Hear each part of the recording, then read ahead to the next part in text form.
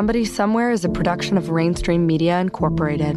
This podcast investigates a murder that occurred in 2001. It is a true story, but the opinions of the hosts and interviewees are simply that, opinions, not facts. And the credibility of the witnesses and what they say is to be determined by the listener. Everyone is presumed innocent until proven otherwise in a court of law.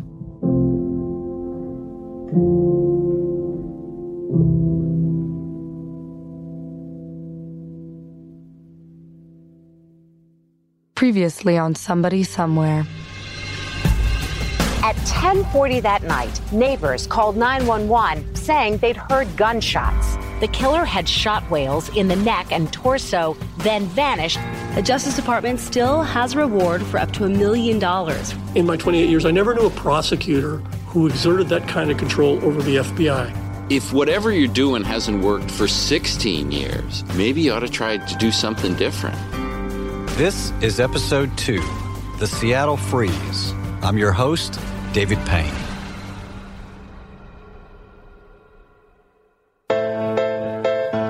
There are people out there who know who killed you. We will never give up our search for the truth. We will never. I have no idea. They could have been a vacuum cleaner salesman. I never thought I'd be here 15 years later.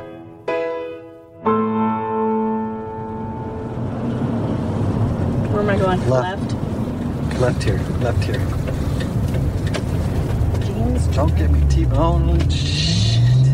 God, stop. Shush. Jesus. Whip. Killing me.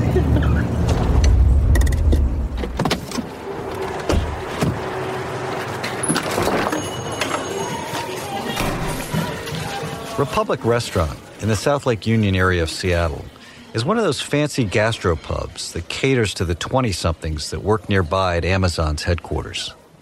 In our quest to solve Tom Wales' murder, Jody has been working her magic, and she tracks one of the eyewitnesses to this eatery, a man named Dan Olsby. And we want to hear from him firsthand what he remembers.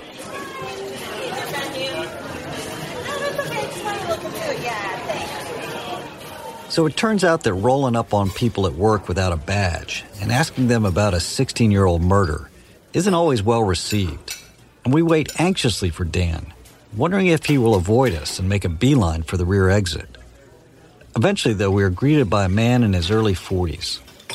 Dan has the bearing of a former athlete, and he's carrying both a clipboard and the well-earned worry of a general manager planning a 20-table dinner tonight. We're pleasantly surprised when he agrees to answer our questions. So we rolled up on Dan. Sorry, Dan. And wanted to see if we could talk to you about the night of October 11th, 2001. I know it's been some time, so would love to just sort of help us understand what was going on that night. I had gotten off work early, had come back to my parents' house to wait for my girlfriend at the time, now my wife. And in waiting, I was in the far side of the house, and I heard what sounded like firecrackers rapidly going off. Can you kind of describe that sound? Was it a pop, a crack? No, it was definitely pop, pop, pop, pop, pop, pop, like in succession, quick, which, again, I just thought of a little strand of firecrackers going off and a kid down the street. The way you're describing it sounds like somebody that really knew what they were doing with a handgun.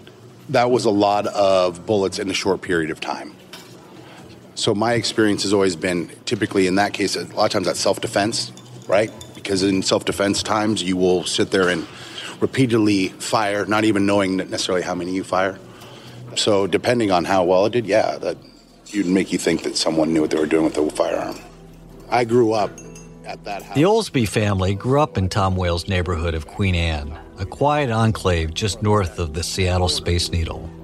He recalls sunny summer days seeing Tom mowing the yard and waving at the kids, in what I imagine as a howdy neighbor kind of way. And so you're at home, you're in your 20s, yeah? Help Yes. us sort of paint that picture. Yes. So I'm 25 or 26 years old, just gotten off work, and was just waiting for my girlfriend to come over. We were going to head down to Paragon. She told me about all Even though Dan was several houses away, He heard the shots that killed Tom Wales clearly resound in succession, something that would be relevant for investigators even years later. I'm on the opposite side of the house, away from it, and I heard it pretty clear. So we waited in the house. That's when we were told by one of the officers that what house it had come from. So then obviously we knew it was Tom Wales.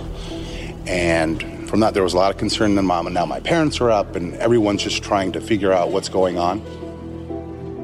What was going on was that someone had snuck into the backyard of Tom Wales, hid out, and when the time was right, walked over to his daylight basement window and shot him. Of the 4 to 6 shots reported, 2 hit their mark, one in the torso and one in the neck. Police and EMT responded quickly to the scene, but Tom was declared dead at Harborview Hospital just 3 hours later.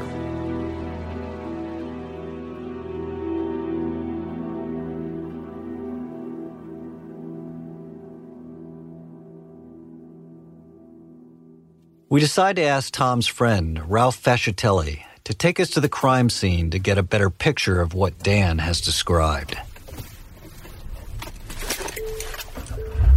All right, direct me. Where am I going? Left. Starting route to 108 Hayes Street. Oh, you screwed up. That's all right. Yeah, you want to go straight through there? Actually, I'll show you another way to go. Yeah, you know what? Another way to go.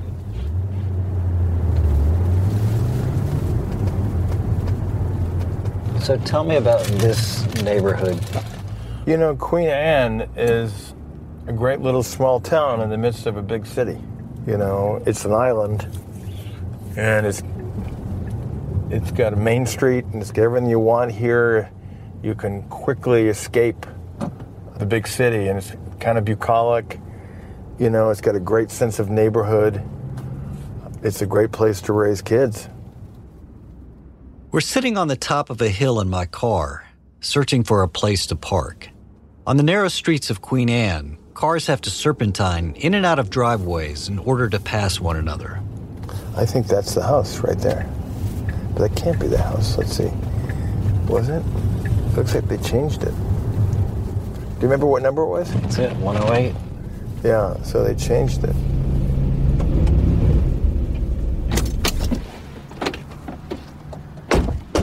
So what I've read, they've described being the shooter was in an alley in the back. Is there an alley that runs parallel to the house? Parallel to Hayes No, this Street? is the alley that was talked about. So this, I think, has been, I don't remember this being here. I mean, it's been a long time.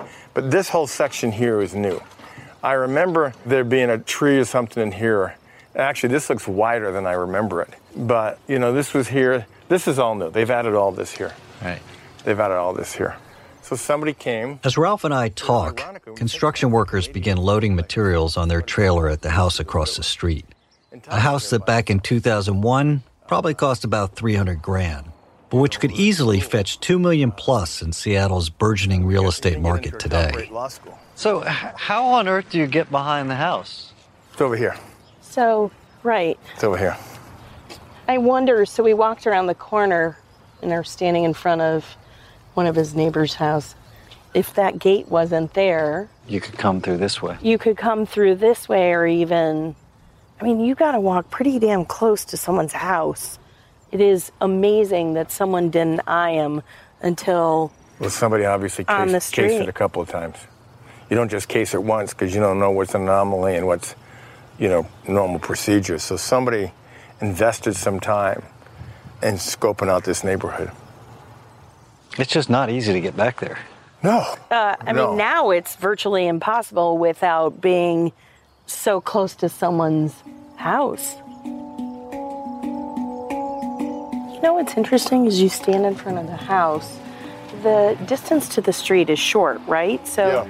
I mean, if somebody is shooting somebody and then getting away, you know, the neighbors are so literally on top of you. And it's Queen Anne. I mean, it takes 10 minutes to get off this hill. I mean, and it wasn't 2 a.m. in the morning. It was, you know, 11 p.m. at night while he was still awake. And you figure, you know, there'd be neighbors awake. And there were neighbors awake. The neighbors were indeed awake. Not only a young Dan Oldsby, but also next-door neighbor Emily Holt. As Ralph walks us around Tom's house, we literally bump into her. We're journalists and we're doing a story here. Have you lived long in the neighborhood? 35 years. Have you really? Yeah. This is Glen Burton, 37, 38. Yeah, Oh, wow. We are doing a podcast about Tom Wales. oh my gosh, yeah. I understand. Yeah. You're doing what about Tom? A podcast on Tom Wales. Yeah, we were here when he was murdered. Are you Emily? Mm-hmm. Oh, hi, I'm Jody. Hello, Jody. Sorry to hijack your, hi. Dog walk? Your dog? It's okay. Yeah, it's okay. It's okay. So, Ralph, this is Emily Holt. Hello. Oh, hi. Oh, this is Emily? Yeah. Oh, hey. This is my, Gosh. sorry. It's like you know me. No, we she just know your told- name. Hi, Emily. Okay, hello. This is Ralph Ralph. Fascitelli. I'm close friends of Tom Wales. Oh, okay. And I'm current board president of Washington Ceasefire. Nice. So David and Jody are former CNN journalists that are doing a podcast on Tom that we're hoping is going to, shed some light on Oh, boy. on who did it. That'd be great. Yeah. So I'm sure they'd love This serendipitous meeting on the street with eyewitness Emily Holt seems like a promising omen. We, of course, want to know right away what Emily heard or saw that fateful night.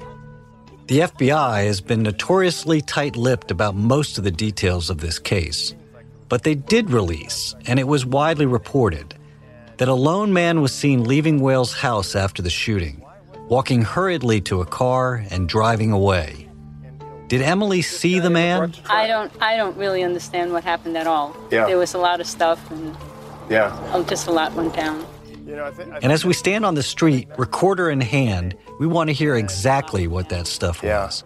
I mean, we're remarking on how difficult it was for somebody to shoot accurately down at Tom at night, through a window and shoot that with Let a me say firearm. something right now. We're about to walk a dog. Okay. Yeah. So it's not really a good, I'm not ready to be. No, that's fine. We didn't mean to, Yeah. But that's what we're doing. Yeah, so I gotcha. Yeah. would you mind if No, we I don't mind, but talk not to you? right at this- You got it. Okay. No worries. Contact information. Thank you. Yeah, thank you. Thank you so much. And as would be the case time and time again in our investigation, it seemed to never be a good time to talk to two Seattle newcomers about a murder. All of our subsequent entreaties to Emily would go unanswered. Frustrated but undaunted, we ask her former neighbor Dan if he can corroborate the single gunman story that has been leaked to the press. I also assume you probably saw the composite that the police put out of somebody that was seen in the neighborhood. Did they ever talk to you about that? No. Do you remember seeing the composite? I don't remember seeing a composite. If you looked at a picture of the composite, you wouldn't be able to tell anything anyway, right? Because you never saw anything that night. No, if I saw a picture of a composite, the only thing I could tell you is I've actually recognized that. But I couldn't put it to that date because, again, I didn't see anyone that evening. Time doesn't do well. Finding someone who actually saw something that evening would become our tilting windmill, the object of our quixotic obsession over the coming months. But what about other leads from the crime scene? Here's what we knew.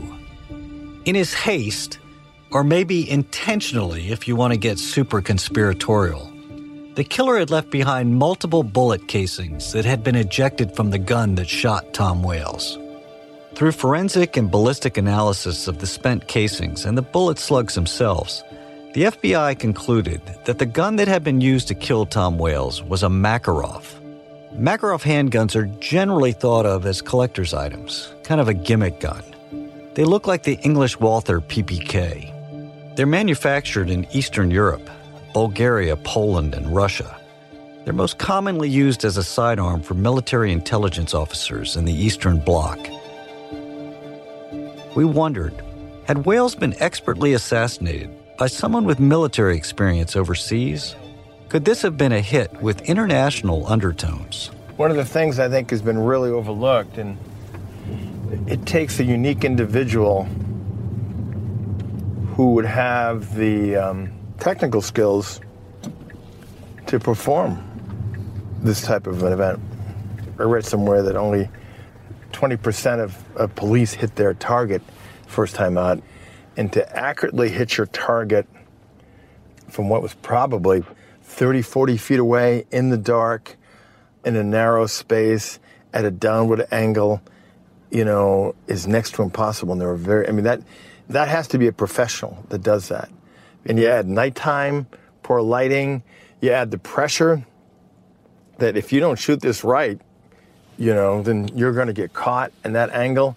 I am increasingly convinced that this was a professional hit job, and I don't think enough emphasis was put into that. But to be a professional sniper, you have to have real-world military experience. That's why I think these rumors that, the sniper came from Yugoslavia and Croatia, was a veteran of that war, there was a sniper war, certainly carries a lot of weight with me. I wonder if there has ever been, since that time, any other murder with a Makarov under conditions anything like this in the United States. Think about it. This could have been an individual, the war ends. He's very good at this. Maybe he has an agent of sorts, kind of a gun padrone in Las Vegas, and says, look, this guy doesn't want to be a professional sniper. He's got a family to support, but he needs a $50,000 job that can pay for 3 years of his existence before a war-torn country and his world gets back together again. He does it one time, and then he slides back into the world he's in. If you are hiring the best of the best, though, there's a financial transaction somewhere where you're withdrawing cash to pay for that. Mm-hmm. You think so? So where are those records? I have no idea. That's a good question for the FBI and stuff like that. That's a good question. Ralph seems fixated on this sniper hitman angle, and I want to know more about why. He tells me a story. It turns out that Tom had a favorite restaurant to hang out in, a little Italian restaurant near Fremont called Ponte Vecchio's. So if you park right ahead of that Subaru, it's not there anymore, but I'm going to show you where it was. It was right there. See where the Schilling Cider House is? That's Ponte Vecchio's? Yeah, it was right there. Now a craft beer tasting house, this was the place Tom would come to unwind after work. Back then, it had a different vibe. It was owned by an Italian immigrant, and they played opera there.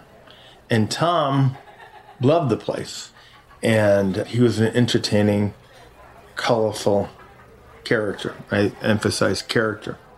Tom took me there one time.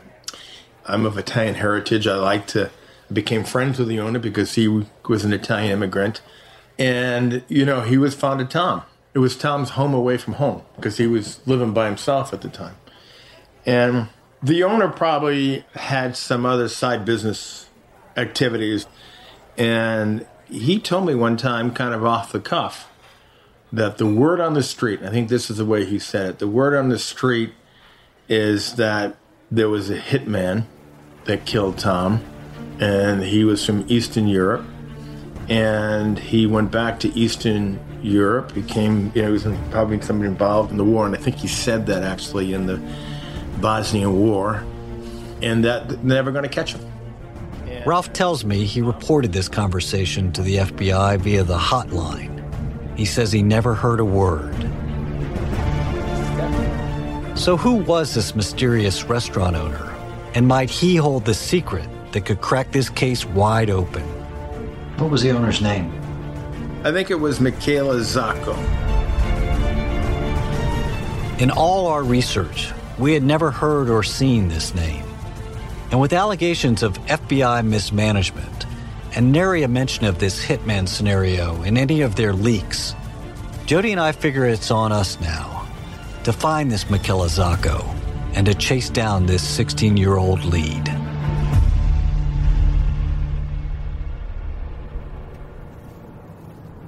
Next week on Somebody Somewhere. Starting route to Federal Way. Proceed to the route, then turn left. Let's go. Hello? Hi, I was trying to reach Michele. Is he there? Every prosecutor knows that jailhouse snitching is probably the least reliable information you can get. But he had something that was reliable, right? Well, I didn't like the fact that he was the last person to see the victim alive. And you don't have to be a federal prosecutor. You just need to watch television to know that that's a significant fact. Life's a foolish game. Do you ever feel the same? Well, maybe we could change. Turn the ship another way. Somebody Somewhere is written and produced by Jody Gottlieb and me. It is a production of Rainstream Media Incorporated. Sound design, editing, and mixing has been provided by Resonate Recordings. If you're making your first podcast or if you're a seasoned veteran, it doesn't matter. These guys are both professional and personable, and we couldn't have done this show without them. Check them out at resonaterecordings.com. Original score and voiceover work provided by Hallie Payne. A Foolish Game is written and performed by Snowflake. If you have any information regarding the Tom Wales case, please contact us via our website, sbswpodcast.com. And finally, if you enjoyed this podcast, please like and rate us on iTunes. It really helps. Thank you for listening.